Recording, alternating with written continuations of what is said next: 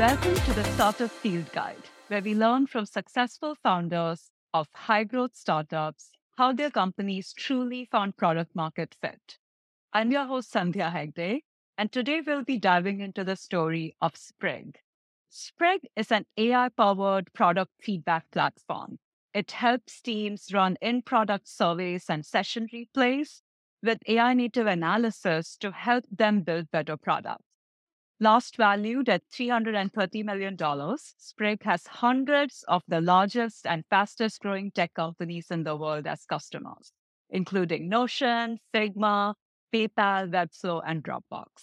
Joining us today is Ryan Glasgow, the CEO and founder of Sprig. Welcome to the Field Guide, Ryan. I'm excited to be here and excited to dig in today. Me too. First of all, congrats on surviving 4 years as a startup founder. I feel like it's been the most roller coaster ride of a 4 years in the world that any founder has had to go through. Going back to 2019, could you kick us off by just sharing kind of the origin story of Sprig? How would you describe like your founder moment of, yes, I need to start a company. I think this is what I'll work on. Take us back. Yeah, and it starts a little bit before 2019. And so my background before Sprig has always been in product management. And I joined four companies pre-product market fit, including companies like ExtraBucks and Verb. And ExtraBucks was acquired by Rakuten, and Verb was acquired by Snapchat, and Livefire was acquired by Adobe. And when we're helping find product market fit for those early companies, I was constantly looking at my analytics data. At the time, it was mixed panel. This is pre-Amplitude. And we're looking at the mixed panel data. And I was constantly having these questions about our users. And I was emailing them little questions. Hey, you used our product, you didn't come back. Hey, you've come back 5 times. What's working, not working about our product? And that was so paramount and critical to our journey of finding product market fit is just bear hugging every single user that we got, usually 20 to 50 of these users, pre-launch MVP states of these products. And when I went on to Weebly, it was post-product market fit, but I was still the first product manager. And so came in, really helped them grow and in their journey of hyper scale and in their growth journey to run 50 million accounts when I left.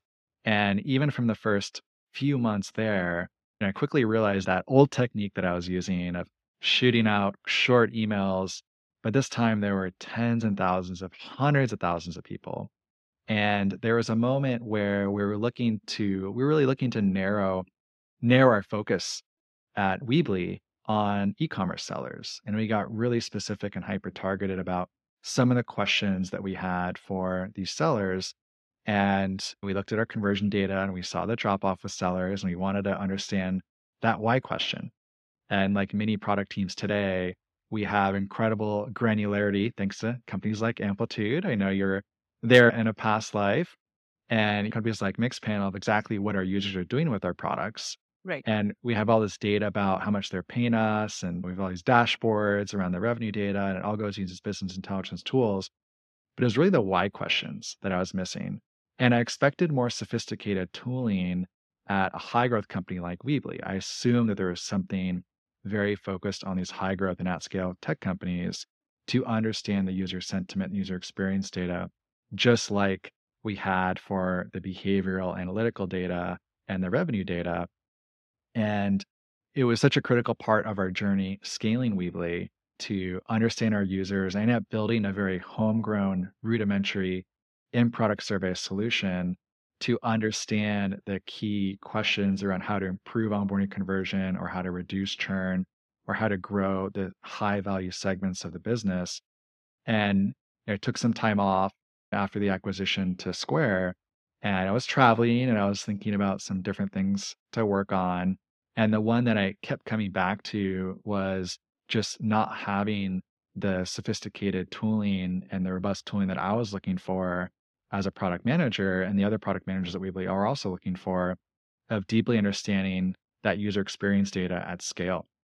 And so the founding premise from the very beginning at Sprig was how to really empower and support product teams, quickly growing and at scale tech companies, how they can systematically and scalably understand their user experience post product market fit. And I really took those 5 journeys of doing something manually in those first 4 experiences to Mm. wanting to do something in a more automated, scalable fashion and not seeing that tooling. And Sprig ended up really being the culmination of my career across those 5 startup experiences. Nice. I'm curious. I think obviously, as investors, when we look at problems like this, we are often the question we try to answer is why now, right? Okay, this is not a new problem. It's been a problem for a while in this form. And there are companies that do surveys, do in-app experiences, right? Maybe not focused on feedbacks. The tech kind of exists and the market kind of exists in some other form. Like why has no one solved this before? I'm curious, you must have asked that question as soon as you were at Weebly, given like Weebly is a bigger company, has a budget. In hindsight, now having worked on solving this problem, why do you think no one had taken this approach to it before? When you look at the growth of the product team budget, we all know engineering and marketing and sales, very large Right, budgets right, on the P&L statement. And those have typically been areas that investors have invested in. They look at companies like Salesforce and now Datadog and Atlassian, and they're under those 3 budgets. And 10 years ago, it was very difficult for an investor to be excited about a product management or user research tool. And I think that Mixpanel and Amplitude actually helped grow that budget and helped really expand that addressable market and helped pique the appetite for investors to realize that this could be a 100 million ARR plus business. And it helped justify, I think, that product management should have a larger budget than it did. And so I think that was one area is that the budget really started to grow for product teams because of right. the tools are really proving that a larger budget had an outsized impact on the success of the business. No one's going to argue now with having Amplitude or Mixpanel as a part of a product team's budget. It's going to be a required tool of some sorts. The other one is that 10 years ago, Amplitude and Mixpanel were just getting started. And those are the first product analytics solutions. And what dawned on me about having so many questions about the analytical data only emerged until we had the analytical data. And Mm. so it was not my first year at Weebly or even second year at Weebly that we're able to get incredibly sophisticated tooling and data and dashboards around our behavioral data and exactly what users are doing with their product. And once we had that data in place, we had those dashboards in place, and I can go in Looker and do pivot tables about cohort retention. That then introduced the questions that Sprig solves. And so it's Got it. almost like a second order type of data set where Mm. you look at your churn data, you drill in and see yoga studios are churning at a really high level. How do I figure out why these yoga studios are churning at a high level? That introduced the need and the problem that Sprig now introduced. And so when the analytic solutions really started to mature and become more ubiquitous, that's where I think the experience data started to become much more critical because those why questions started to emerge from that data. I guess they've always been critical, but now they're also like it's you can which why questions to prioritize, which are the more critical why questions, because you can tie the critical why questions to the critical metrics really clearly, and the ROI of being able to answer the why questions is starting to become well established, right? Okay, yes, the product strategy is really driving the revenue strategy. It's not separate. I think that makes a lot of sense. And I think your point about the where in the maturity curve this is also makes a ton of sense. So great. So you have conviction, you have this insight, you are starting a company, you're a solo founder. What were the next few weeks and months like? How did you go about building your early team, putting kind of your pitch together, and what was easy and what was hard? Yeah. It was definitely 2019 was very different than raising a round right now and getting started. And Right. the capital was not nearly as flowing, even I think in AI this year as it was then. And so I raised an angel round from friends and family. And as a solo founder, I actually raised around close to 1 million to get started and then hired full time. So I hired some full time folks. And the first person, I really broke the problem up into two different areas. I had a pretty big breakthrough starting Sprig. And this is a book and concept that I recommend for anyone who's looking to really identify and start a company is called outcome driven innovation. Mm, And the entire premise of the concept or the book by Tony Olwick, so you can look it up and read the book, and it's very formative in starting Sprig, is that you want to talk to as many people as you can. And if you look at the Lenny Rachitsky series, you often get 100 design partners and you talk to 100 yeah. different potential customers. But what's interesting is that you look at the outcomes of what they're trying to solve, and you look at the outcomes they're looking to solve where they're unsatisfied with the outcome of how the tool is solving the outcome today. And you look for high important. And so you want to solve outcomes that are really important, but also when they're unsatisfied with. And at Sprig, what I realized, and to your point, there are a lot of tools out there, but there were no tools that was solving collecting at scale, very large scale, thousands, tens of thousands of contextual survey responses, but also analyzing that survey data at a very large scale. And so the first hire to join me was a head of AI, and he's still here as our AI architect, leading our AI vision. And I broke the problem up into scalable survey data collection and scalable survey data analysis into two separate jobs to be done. I Mm, hired him to solve the second one, AI analysis at scale. Hired another engineer to solve the first one of collecting the data at scale. And those two were each solving the different problems with that pre-seed round. And then we started to build around those two, but it was very much looking at what the user researchers are doing at Weebly of manually collecting the data with very basic tooling, manually analyzing the data and seeing, can we actually automate this lower level type of activity to free up these product teams from doing this very laborious manual data collection and data analysis. So, to answer your question, head of AI and then a full stack engineer. makes sense. Now, you obviously you had a product vision that was deeply rooted in your own personal experience. How did you go about thinking through, okay, what is it you want to validate? Like the early product, was it largely based on your personal experience, or did you still try to explore maybe different types of product leaders? Did you have any hypotheses you still needed to test before you built your minimum viable product? And if so, what were some of those questions that were on your mind? We did get some traction with small startups. So we had quite a few companies paying us small amounts of money. I was sending cold emails to Y Combinator companies, for example, of various sizes. We also had some what we call mid-market tech companies. So Codecademy was one of our first customers. And we also had some design partners that were what we call enterprise tech. And so Hotwire, Square, Robinhood, all pre-launch. And what I did want to hone in was validate that assumption around that outcome driven innovation process is Right. that the unmet need in the market and the problem that is not solved right now is actually around the at scale and the high growth and at scale tech companies. And the trend that I saw is that the larger the company and the larger the user base, the more they're interested in Sprig. And Mm, so someone like Hotwire, who I had no connection to, spent close to 6 months with for an hour every week, helping shape and guide and build the Sprig product.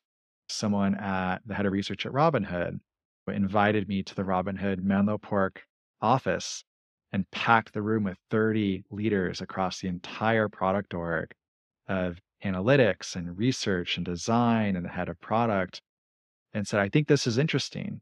I think this is something that we should consider for our growth at Robinhood. This experience data is going to be critical for us to build a world class product experience. And when I noticed that this contrast of these larger companies and people that I didn't know saying, let's set up another time next week, let's keep the mm, conversation going. Here's my feedback, and I want to shape this product with you. it's not product market fit, but you start to get a pull. And you Right. get a Right. pull from these businesses where the SMBs, there were definitely interest, but because of the alternatives, because they can talk to customers one-on-one, Right. candidly, there wasn't as strong of the need. And to your point, there are other solutions on the market, Typeform or Google Surveys, that are low cost or free that might be an adequate solution for an early stage startup. They have less product area and fewer customers. Both vectors magnify the size of the problem itself. That makes a lot of sense. I'm curious, were there any surprises for you? You went into this kind of having, lot of clarity on having solved the problem yourself. Were there any surprises that were unexpected as you spent time with maybe even, bigger companies than you had worked at, like Robinhood? In terms of surprises, I was going back to the last point of just their willingness to commit their time and started to realize that for a business, a person's time is more important than their Right. money. And you, Right. as a consumer and someone who primarily had worked in the consumer space and working with small businesses, at Weebly, someone would gladly spend 8 hours building a website from scratch and not pay someone $300 to build that website for them. Right. But if you look at these larger organizations, it's candidly not their money. It's Right. a budget that they have, but they're also incredibly busy people. And so for those that are looking to sell to mid-market enterprise and larger companies, I think SMB to an extent, but the signal to look for is that the people who are willing to continue to spend that time with you. And I think the willingness to pay, as you probably saw at Amplitude, will easily grow and change if you're solving a real problem. But the leading indicator is someone is willing to have that next call with you, that next meeting, and you don't have a personal connection with them. And that last part's really critical. Our friends and family and colleagues will spend all the time in the world helping us out, but that's not any indicator, potentially negative indicator that we're solving a real problem in the world. Makes sense. And what were like parts of the pitch that you face like more concerns or questions or skepticism around? Like the pain was really clear. You have a lot of validation around the pain. They're giving you very precious time, bringing more people into the room. Perfect, right? What about the feedback on like the solution that you were building? The Going back to the hotwire example, the main challenge I was facing is that we had this incredible pull from Mm. these more mature companies, but we were an early stage startup Right, with at the time 4 or 5 people, and at the time just under a million raised. And it was actually how do we cross that bridge? Do right. we perhaps change our ICP down market Mm. to help Right, and then move up market in the future? right. Which going back to what we discussed earlier, there is more competition down Mm. market. And so how much progress can you make? Can that be a distraction to your roadmap? And so I think it was getting not only customers to have that patience to help shape Mm. that product until they were willing to make that investment and try Sprig, but also getting and finding investors who are also willing to have that patience Right. and say, we want to be committed to your vision and your founding premise and founding thesis for Sprig. So very fortunate to bring on Bill Trenchard from First Round Capital, who led our seed round in 2019, and also someone who had worked with companies like Looker to their exit to Google, and he was a seed investor there. And so he had seen that path and that journey. And I think that's why we both felt like it'd be a really good investor founder fit because Right. I wanted someone who had a journey similar to Looker and he had already seen and I think just they're about to be acquired, doing very well, or had just recently been acquired and had already seen that strong success and was willing to make that bet again. Makes sense. Could you walk us through the timeline for when you went from prototyping to like having, okay, this could work in production for a hot while? Like, how long did it take you to get to that? Okay, this product could actually be deployed for your ideal customer profile as opposed to the small startups that are not great customers, but give you love when you most need it. So the first customer that we did go live with, and it was critical that I didn't have any personal connections to the people that we worked with, was Square. But again, no one that I had any connection with that was buying and Right, right. paying us for the pilot, which I want to emphasize is critical for anyone who's not just selling to people that you've worked with and have a personal connection to. And they're willing to install Sprig in the product offering and run some surveys. And they did a paid pilot with us. And they had already spent several months up into the paid pilot. We got to the paid pilot. We ran a paid pilot. It was phenomenally successful. And they're really one of the first true target companies in that mid-market enterprise CP that said, we'll try this out. We'll do a paid pilot. We'll see how it goes. And because our goal is to build a more sophisticated at scale product offering for these more sophisticated businesses, that we had to look at what's the smallest, it's almost the MVP of what cannot be done manually ourselves. Right. And so the only piece that we couldn't do ourselves is that SDK that had to go Mm. into our customer's product. But designing the surveys, the questions, adding the questions, configuring all the questions, the dashboard itself, the AI analysis, 90% of the product offering or how it appeared to them was all manual. We presented Right. all the information in slide decks. We did all the analysis manually. We built all of the surveys directly in the database. There's no way to build those in a self-serve manner. And when you're building for these larger companies, you have to look at what's the MVP that we can't do ourselves. And we just focus on that SDK and the ability Right. to control that SDK manually.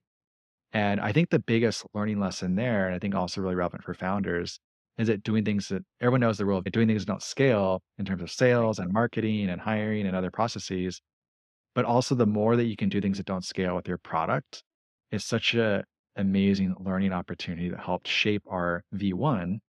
because we were doing so much else manually and we knew exactly what to build when it came time. We had the resources, the conviction, the capital, the headcount to go build, but it was so clear on that product spec for the areas that we were doing ourselves for months and sometimes up to a year. And how old was Sprig when you did your paid pilot with Square?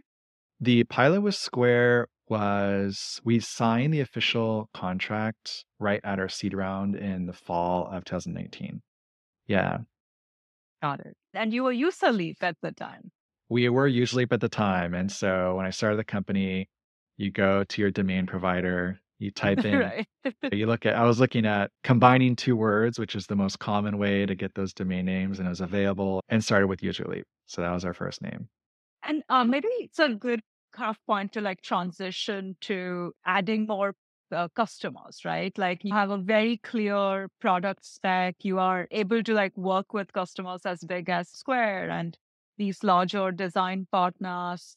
How and when did you make the transition to, okay, I'm now going to focus a little less on the product development process and really go prospecting? And you close like all of the early customers yourself. What was your approach as like a first time seller, really?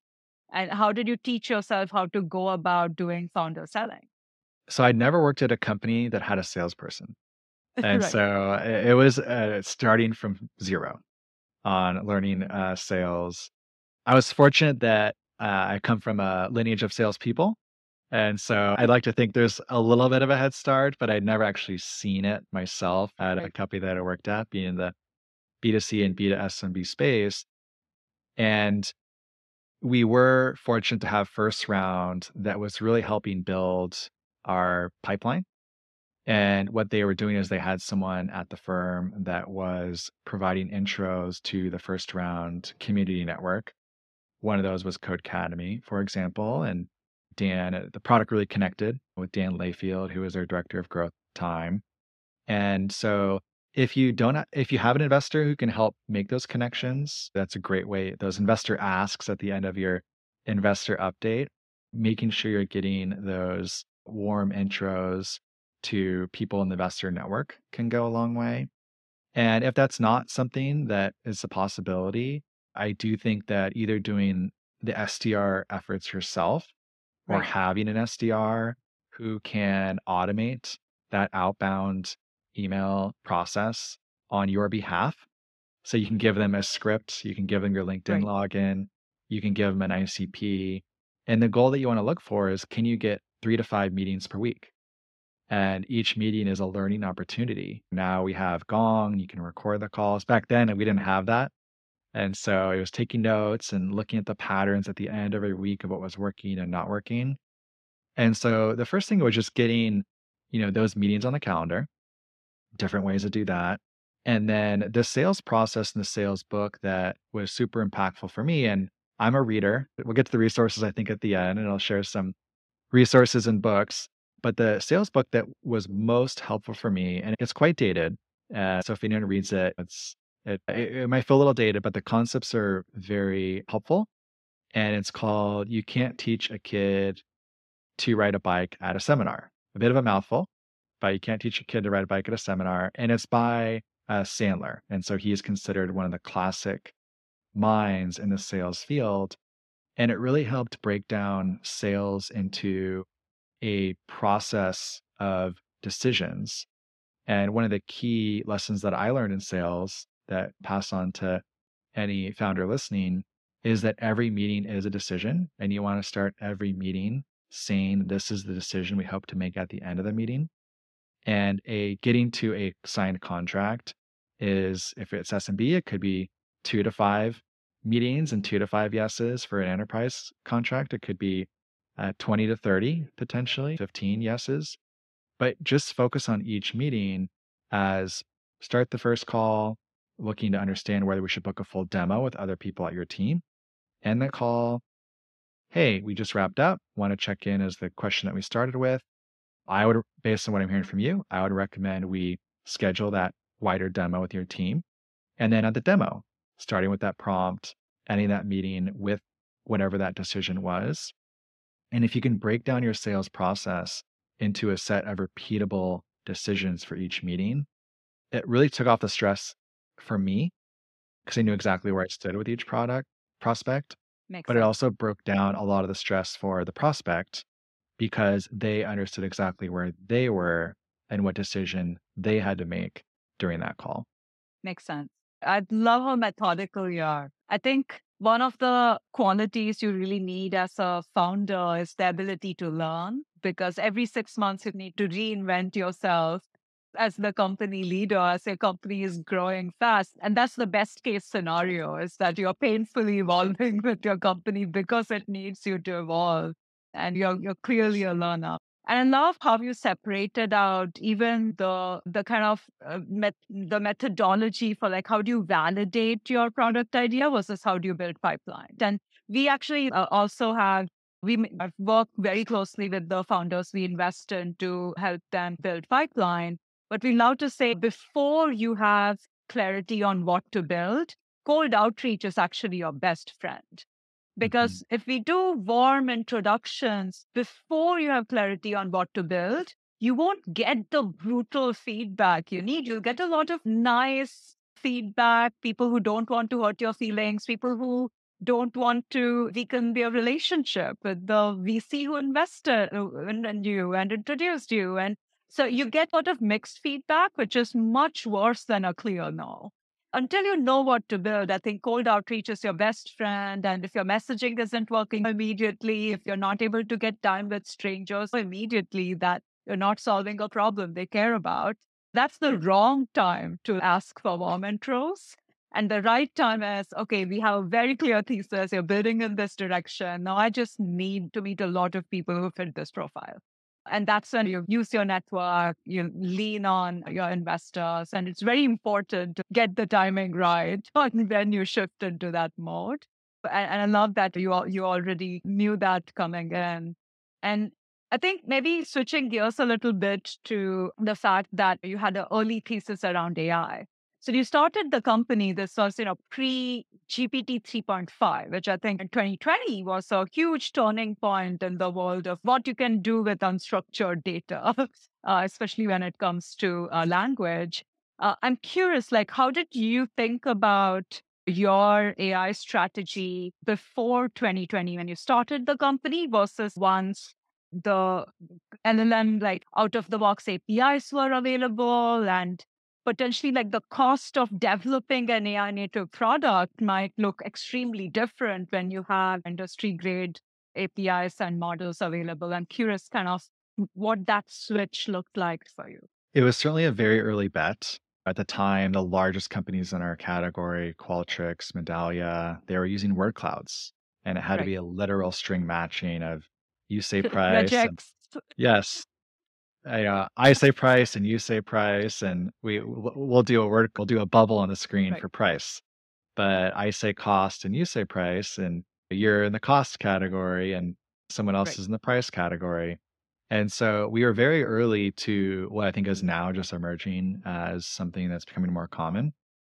And going back to the outcome driven innovation framework around the outcomes that were important to the high growth and at scale companies, one of the really critical outcomes was the ability to analyze that data at scale.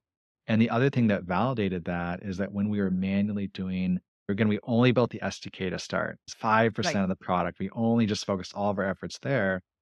And then when Kevin, head of AI, I wanted to validate before he joined that there is value in grouping responses into themes, even if Mhm. there are no overlapping words or phrases. And so you say it's too expensive, and I say, I can't afford this price. Grouping those into the same theme is something that never been done before. Right. And when we were building out those decks for companies like Square, they found incredible value in not just the feedback and the data that was collected from the surveys, but quantifying the data and saying 12% of the people in this survey cited price as a concern. 33% of people said adding a product is very difficult or cumbersome. And it was really in the analytics around their survey data where we had the big breakthroughs with those early pilot customers. And when Kevin came on board, it was just, this hasn't been done before. And Right. you're the first one who's gonna have to do it. And we're this seed stage company and we're gonna have to see what we can do. And so we started with the open source Google models. At the time it was BERT. And we started to build our own in-house tooling. And we tested different human loop processes around how to really check the data and Right. see whether the AI was accurate or not. And we started probably around 50% efficacy. And so there's a little bit of work on our research team behind the scenes in the dashboard, reviewing and checking and tweaking all the AI analysis. But there's so much skepticism at the time around AI is that we actually had to guarantee our customers that we will review every single response that was collected by an Right. expert user research team.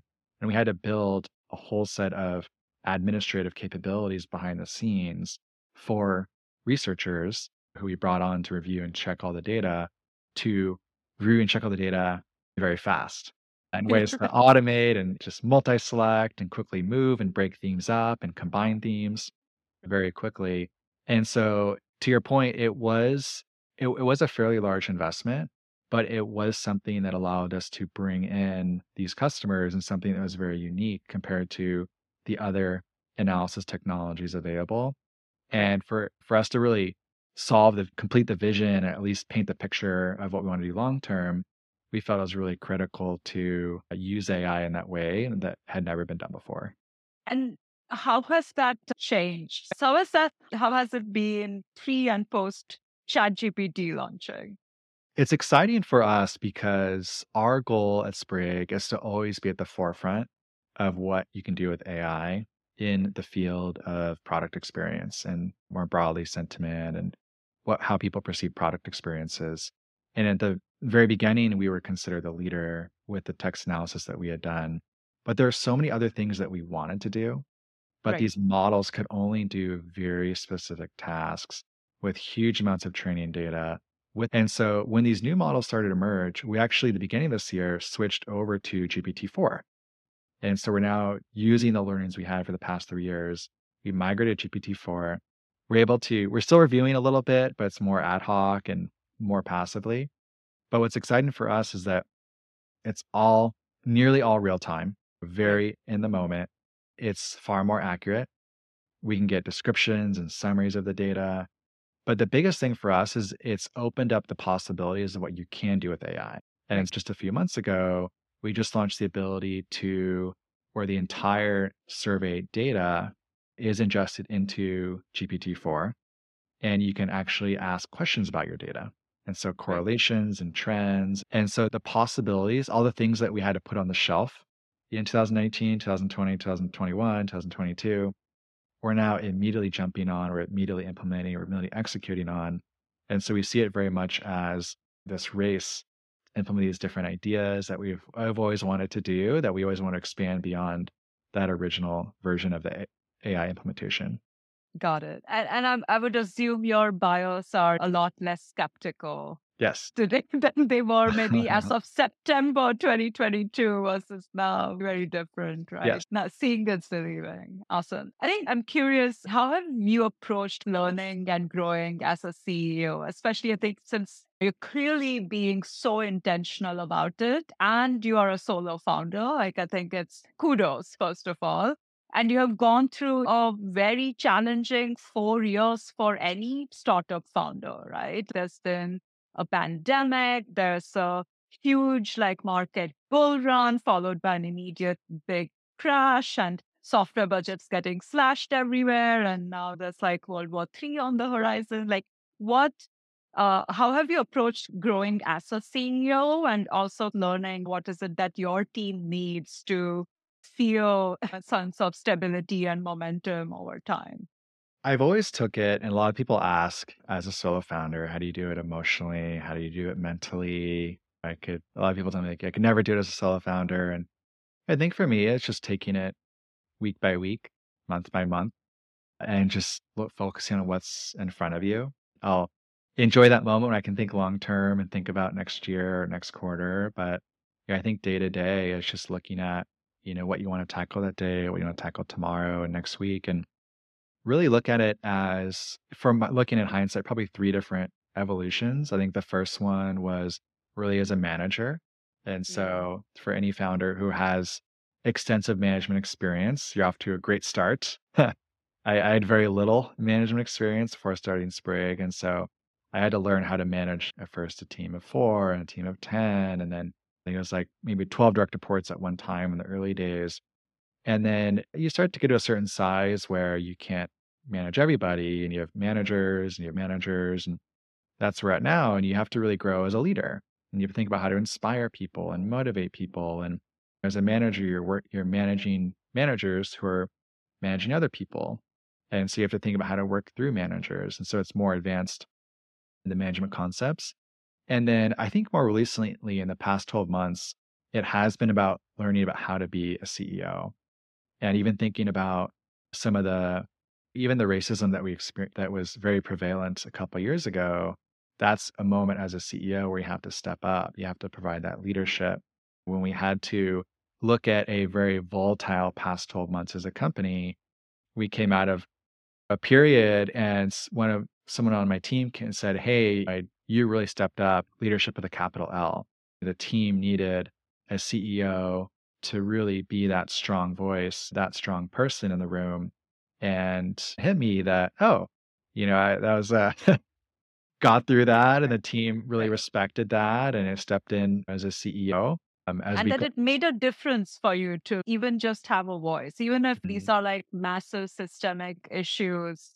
I think it's easy to say we're not going to be able to solve the root problem, so let's just not talk about it. That mhm, then creates this like vacuum and which gets filled with anxiety. right, exactly. And so I think anyone who's running a company right now over the past 12 months is probably where you learn the most as a manager or a leader or a CEO, whatever position you're in. And so it's certainly been a moment where I've learned to embrace the constraints of efficiency, embrace the challenges that we're all enduring right now. And just some of the resources, just to break it down, and maybe this is helpful for others, is the two. Again, I read a lot of books, and so I'll just cherry pick the few that have been Yes, most please. impactful.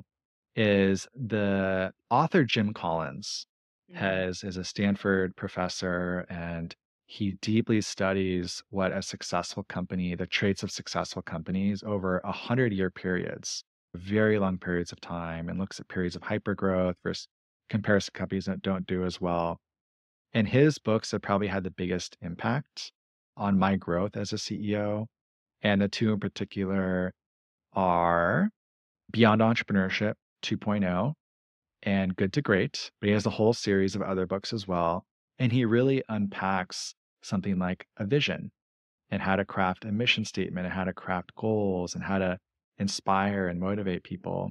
And so his series is one that I've read several times to really deeply understand how to build an iconic company like Walmart or IBM, or he talks a lot about Sony, for example, and what their formative years or periods of hypergrowth look like. And so that's definitely two books that I recommend for any entrepreneur and founder. And even back to the earliest days, the values, for example, and digging into Nordstrom, they have such strong value system that someone who doesn't fit their values often will quit within 3 months. And they see that as a positive sign of having a strong culture. And you start to learn how to build a distinct culture that it's almost like a new hire is like an organ. And are they accepted or are they rejected? And really leaning into that and realizing not everyone is going to be a fit for your culture. And that goes back to just some of the CEO learnings that I've had of developing a culture, developing people. And most recently has been really understanding and digging into the learnings of Frank Slootman. So the legendary growth stage CEO in Silicon Valley with Data Domain, ServiceNow, and now Snowflake. And his focus on execution has been so interesting for me to follow. I consider myself more of a Michael Porter, strategy, strategic memo type person in the early years of Sprig and pre-Sprig. But I've really shifted over the past 1 to 2 years and very recently because of the Frank Slootman's writings of focusing so much on execution and seeing my role as CEO as really chief execution officer. And how can we move faster? How can we narrow our focus? How can we amp it up here at Sprig? Awesome. What a absolutely wonderful note to end on. Ryan, thank you so much for joining us. This was really valuable and I love what an amazing journey you have taken Sprig on. Kudos on all the progress. And I'm sure a lot of listeners will be trying Sprig as well. Thank you so much for joining us today. Awesome. It's really great to be on the podcast. And you're right. We have a generous free plan for all the early stage startups and founders out there. And so sprig.com and slash sign up to create your free account in product survey, session replay. We also have a discount for anyone who's interested in one of our paid plans, sprig.com slash unusual. So sign up, check it out, you get 10% off. And if there's any questions about anything I've covered today, I'm on Twitter. So slash Ryan Glasgow. Love to see you there. Nice. Awesome. Thank you, Ryan. All right. Thank you. You've been listening to the Startup Field Guide with Sandhya, an Unusual Ventures podcast. Stay connected with us by subscribing to the show in your favorite podcast player. If you liked what you heard, please rate our show and help us reach more aspiring founders with lessons on how to find product market fit. Thanks for listening. Until next time.